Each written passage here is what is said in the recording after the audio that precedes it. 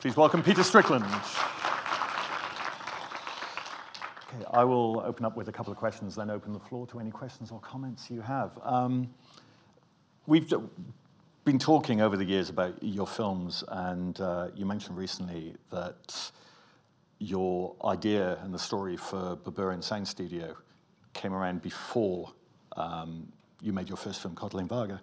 I'm just curious about the genesis of this film, because it feels like there's so many influences and so many different things going on. I wonder if this is something that gestated over time. Since I was a toddler, being parked in the buggy in Jackson's department store in Reading, under the mannequin hands, which probably explains my lack of hair. But just watching the movement of women shopping, watching them queue jumping, watching them stealing, it was very, as a kid, it was very intoxicating. And this is a really, really bad reflection on Reading. So I'm sure other department stores around the country, they just bought things. And that very long queue for your money, because they had these pneumatic money pipes, and you could wait for minutes on end for your change to travel back along this piping. And sometimes women would just leave without getting their change because they couldn't face this agonizing face-to-face wait, which I guess the online generation don't have with clicking for things. So I didn't know I'd make a film as an adult about this.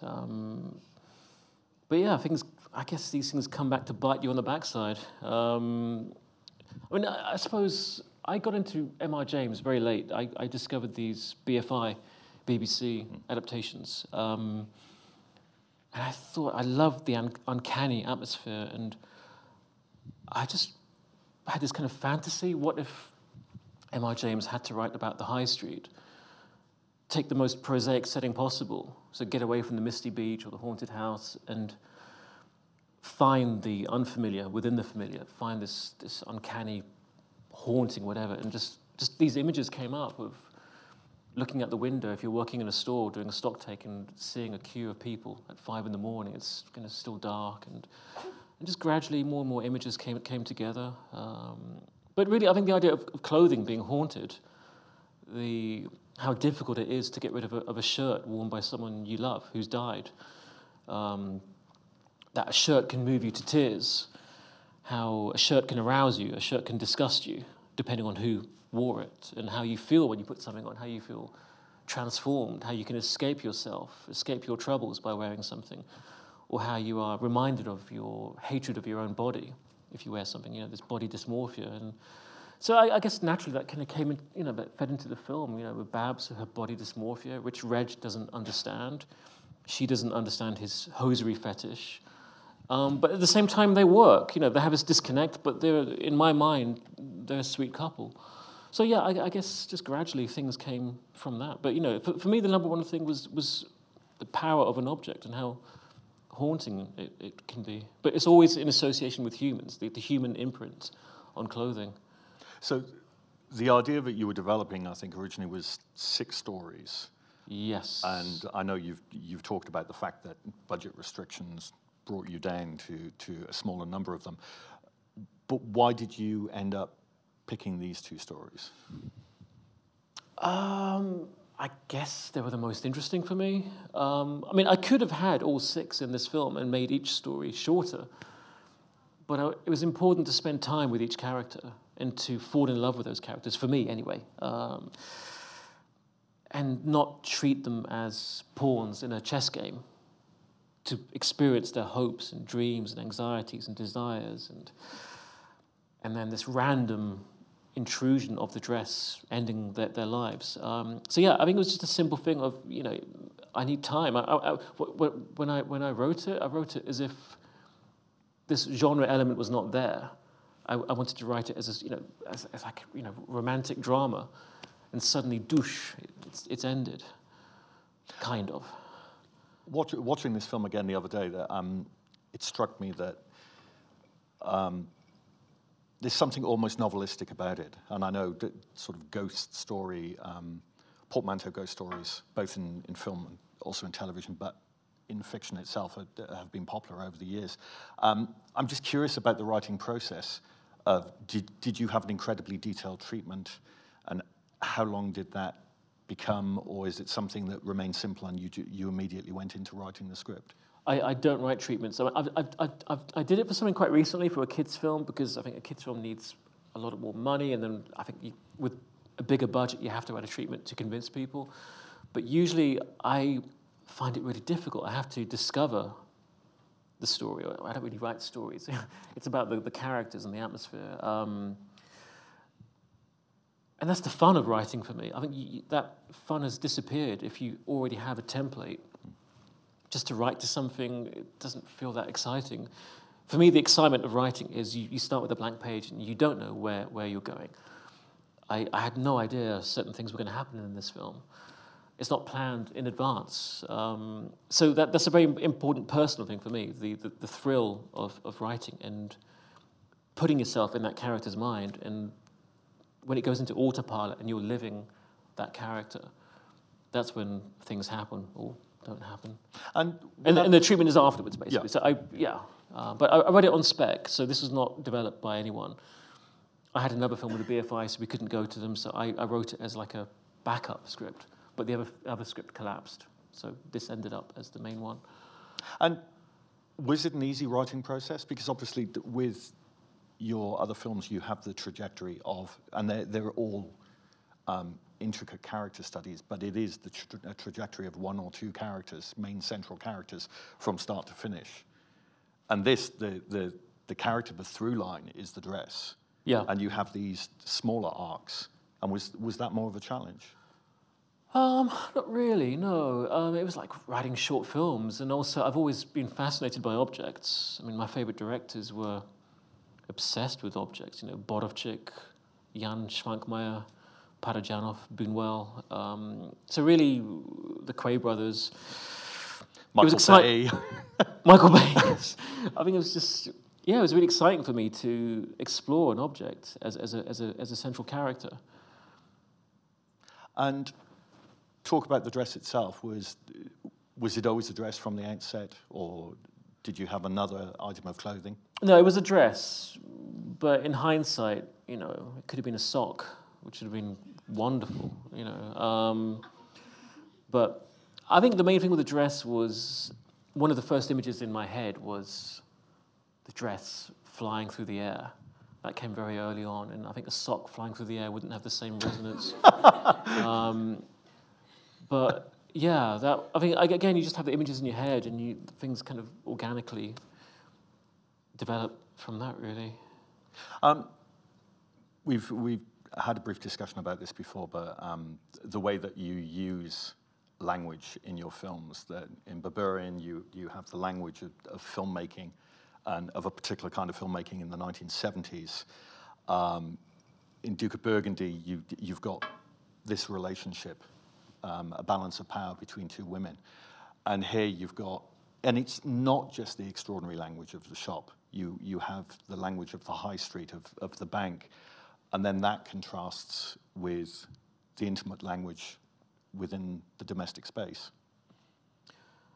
Well, yeah, I guess with the shop, I was just trying to go back to my days when I was working in retail, and it is a performance. And I think having lived in this place called Europe, maybe you might know it, you're aware of how euphemistic the English language is. When I wasn't having, you know, I was born and raised in the UK, and having been away for many years, I thought, oh my God, actually, what a crazy language we have. I remember going to a job centre years ago, and there was a shelf stacking job in the night shift, and they called it Twilight Replenishment Operative. And so really what I'm doing, I'm just exaggerating real life. For me, I don't feel this is a bizarre film. What I do find bizarre, other people don't find bizarre. So what is bizarre for me is the supernatural element with the dress. But that's so entrenched now in genre cinema that it's kind of normalized. But all the regular stuff on the high street, the bank, the shop, that's an exaggeration of how people speak. You know, with the bank, it's slightly toned down. But again, I have that corporate language. Okay, no one has said feeding time when I've been in those jobs, but it's, you know, like the Wangel's Wavelength. I used to work at Asda, and you had the Asda experience. You know, you have charts in the background, everyone has to go bowling. I'd rather stack shelves than go bowling, but anyway. I still find it amazing that you were employed at TGI Fridays. I'd love to have been there when you were working at TGI Fridays. I actually really liked it. It forced me to be happy. I was, you think I'm indulgent now, I was even more indulgent back then. So I was a very, so and also, you know, I mean, okay, we're from a middle-class family, but, you know, I was taught to sort of save up for things, you know, work and save up for things. So I saved up for my first Canon SLR camera and my first Brown Nitso Super 8 camera, and I dropped the SLR within about 2 months of buying it, so that was a waste of time at TGI Fridays. But anyway, that's another story. But yeah, at TGI Fridays, we used to, on the Saturday morning, this is 1989, so maybe they don't do this anymore. Do BAFTA members go to TGIs? Well, you should, anyway. But we all line up and greet the first customer, which never worked in Reading because everyone's a bit inhibited. Everyone kind of shuffles in. It might work in Greece, you know, I'm half Greek, but yeah, I mean, these things come back. I mean, I never thought back then I can use this for a film. But I think watching The Office, again, it's not a very glamorous reference, but what was so interesting about The Office was it really evoked that world that many of my friends were living in, of these white-collar jobs, whilst you're lying in wait to get your big film break. We'd see this as dead time, as a complete waste of time, but actually no, all these things are experience. You can use it, and I think it was so interesting the way he just had this wonderful human drama out of these jobs, which I used to dismiss when I was doing them, but actually, there are many great stories you can get from all that. Really. There's that interesting element of the kind of bank manager double act, that middle management passive aggressiveness. It's so British, so British. Yeah. And they often come in twos. Yeah, no, I mean, for me, they're my favourite scenes in a way. But again, it was trying to, if I did it as something, you know, there's a danger of being earnest and self-pitying, and then it just loses something. I think this idea of laughter through this catharsis through humour works a lot better. Let's take some questions if we have. We've got a roving mic. Is one person down here? Hi, I just wondered, you said your script changed a little bit as you were, I just wondered if it changed during the filming, if you rewrote some scenes, if there was any improvisation with the actors or anything sort of during filming. It's always changing. I mean, even in post-production it changes. I mean, even the sound mix, I was writing dialogue. So when Fatma Mohammed came in to do some overdubs, I thought, actually, we could use you to do some announcements. You know, this one where you have to return to your houses, that was written at the very last minute. Improvisation in this film, not so much, the odd line here or there. There was rewriting on set, of course. You know, if something is just rhythmically not working, I mean, I'm constantly changing things. So it'd be interesting to compare the script I had in August 2017 versus October 2017. So I remember I think Kasia was here, who was the line producer, a very good line producer. She probably has a better idea than me of what was changing. But I remember there was plus deletions as well. There's no time to do stuff. A lot of scenes ended up not being used. But yeah, for me, it's like a constant process. And with the changing of the script, I know that you were interested quite early on of bringing Marianne Jean-Baptiste on board. Did that change the script at all when you got confirmation that she would be in it? It did, not massively. When I wrote that part, I didn't know who was going to play her. There's only one actor I had in mind when I wrote it, and that was Fatma Mohammed to play Miss Luckmore, because I always work with Fatma, and I write with her voice in mind. So I knew I wanted someone British, and 50-something. And it was Toby Jones. I did a radio play with him, and I was just talking about this film I'm doing, and he said, "What about Marianne?" And then it led to that. We asked her to do it, but this is way back before we could go to the BFI or BBC or anyone like that. This is just, it's more like a speculative offer. But that did change the script, yeah. I mean, not hugely, no. A tiny bit, here or there. And how easy was the casting process? Quite easy, actually. I mean, we didn't cast that much beyond Marianne because, again, we had no money, so we just wanted a lead actor. Once the BFI and BBC came on board, and Bankside, of course, then it was quite organic. I mean, I knew some of those people. So Julian Barrett and Steve Oram, I did radio plays with them, 2 separate radio plays. So it was a very easy thing of just calling them up. Gwendolyn had seen The Duke of Burgundy, so that was quite an easy thing. Nothing. The tricky ones were the son, Vince. Yeah. We just couldn't find the right actor, so we went through many auditions, and only at the very end we found Jagan, who was just wonderful. The hardest one was actually Mr. Lundy. Careful how I describe him. He's a bit horny, but anyway, he, as you can probably imagine, a lot of men didn't want to do that, which I completely respect. So we had a lot of rejections. Toby, bless him, he didn't want to do it either. And, I love Toby, so, I'm not remotely offended. It's fine, it's a very personal thing, So, eventually, we found Shaheen Baig, who was casting. She found Richard Bremer, who was the only one who was sort of would consider it. He's wonderful. He's just great. What a great guy. But yeah, I mean, that was a very difficult scene, and I remember when we were editing that scene, and the look on his face after I said cut, it's like, what did you make me do? And of course, you have Barry Adamson as well, who I kind of always thought Barry Adamson might be someone that you would bring on board at some point in time to contribute to the soundtrack, not to actually have in front of the camera. I didn't think of that either. It was Shaheen. I was really inspired by Joanna Hogg when she had Viv Albertine in Exhibition. And I hadn't seen that done in a long time. And the last person I remember doing that was Nick Rogue with Art Garfunkel and Barry and Jagger.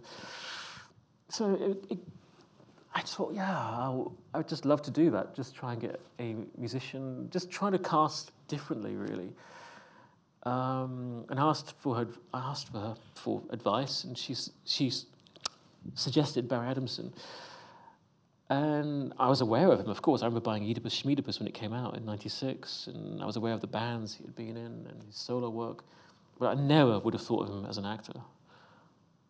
But it was a great hunch from Shaheen. He was complete.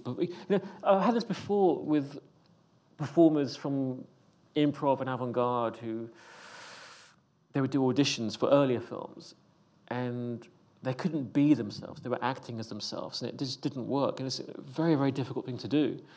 But he managed it. And the very natural he brings to that role is the surprise for me. Mm-hmm. Do we have another question?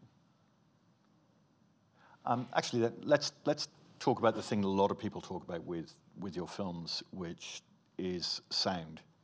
And the really fascinating thing that your scripts are beautifully constructed, but there is much more than just the script. There's so many sequences without dialogue that work so incredibly well, and a lot of it is to do with the sound design and the way that you employ music within your films. It depends, really. I remember in The Duke of Burgundy, we had a scene with Fatma playing a bondage carpenter who came to make a bondage bed for Evelyn. And I wrote a very long scene, lots of dialogue, which had a lot of exposition about how this bed would work. And to get the actors in the mood, sometimes I play music, which is relevant to, I guess, the mood, the rhythm. So I played a piece by Giuseppe De Luca called Dorian Gray, an old Italian piece which sounds a bit like Morricone. And I remember Fatma, she had this tape measure, she started moving with this like very strange movement. And I thought, actually, we don't need this dialogue. We can make it work without that. So there's a very spontaneous thing of, let's just do it with movement. Nick Noland, who shot the film, had this idea of coming up with these mirrors and bevels and anything which was heightened, which was kind of where the characters were getting aroused. The mirrors would come out. So, and that was, again, that from Nick, that was entirely him. So that was a very spontaneous thing, and it kind of worked.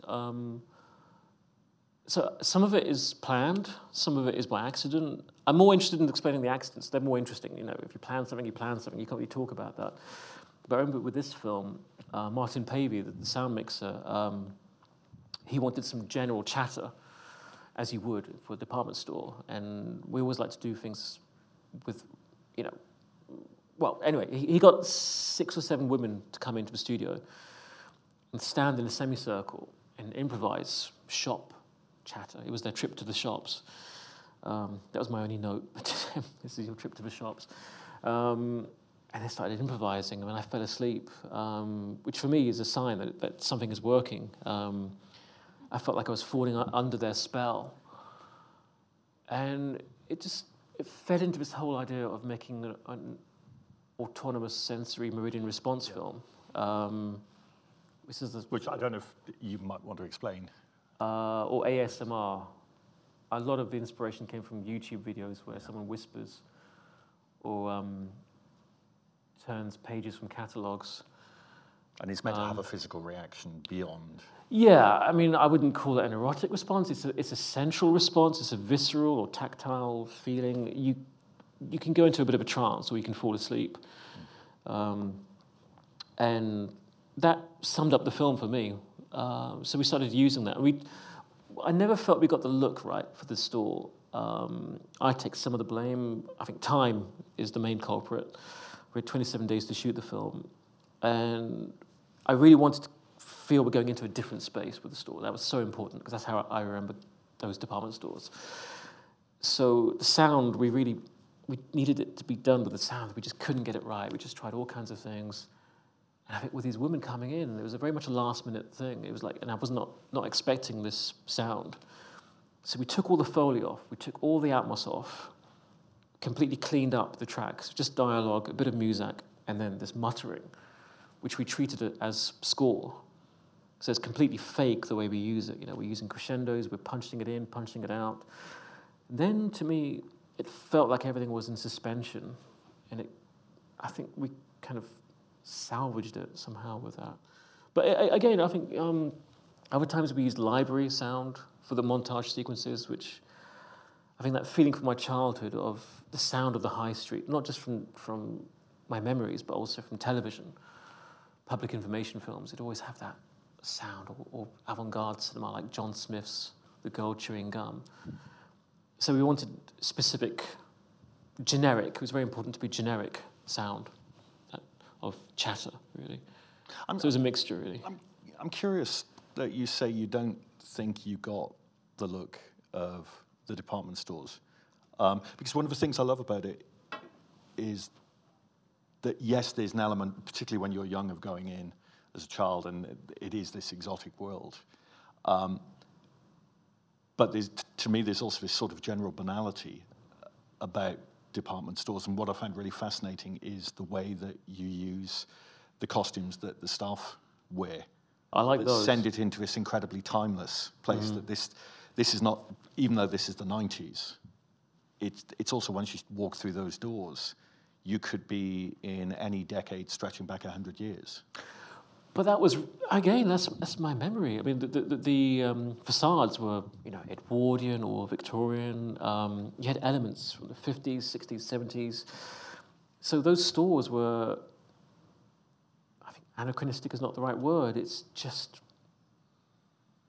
I can't describe them, which is maybe why I tried to make a film about them. But I guess I was obsessed with Jackson's and Reading. And I think that's the curse of writing your own material. that you're never going to get it on screen. Sometimes it's better on screen, sometimes it's worse, sometimes it's different. It's extremely rare to have exactly what you had in your mind.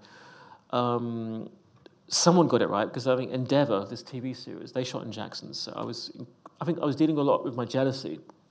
Of Endeavour? Yeah.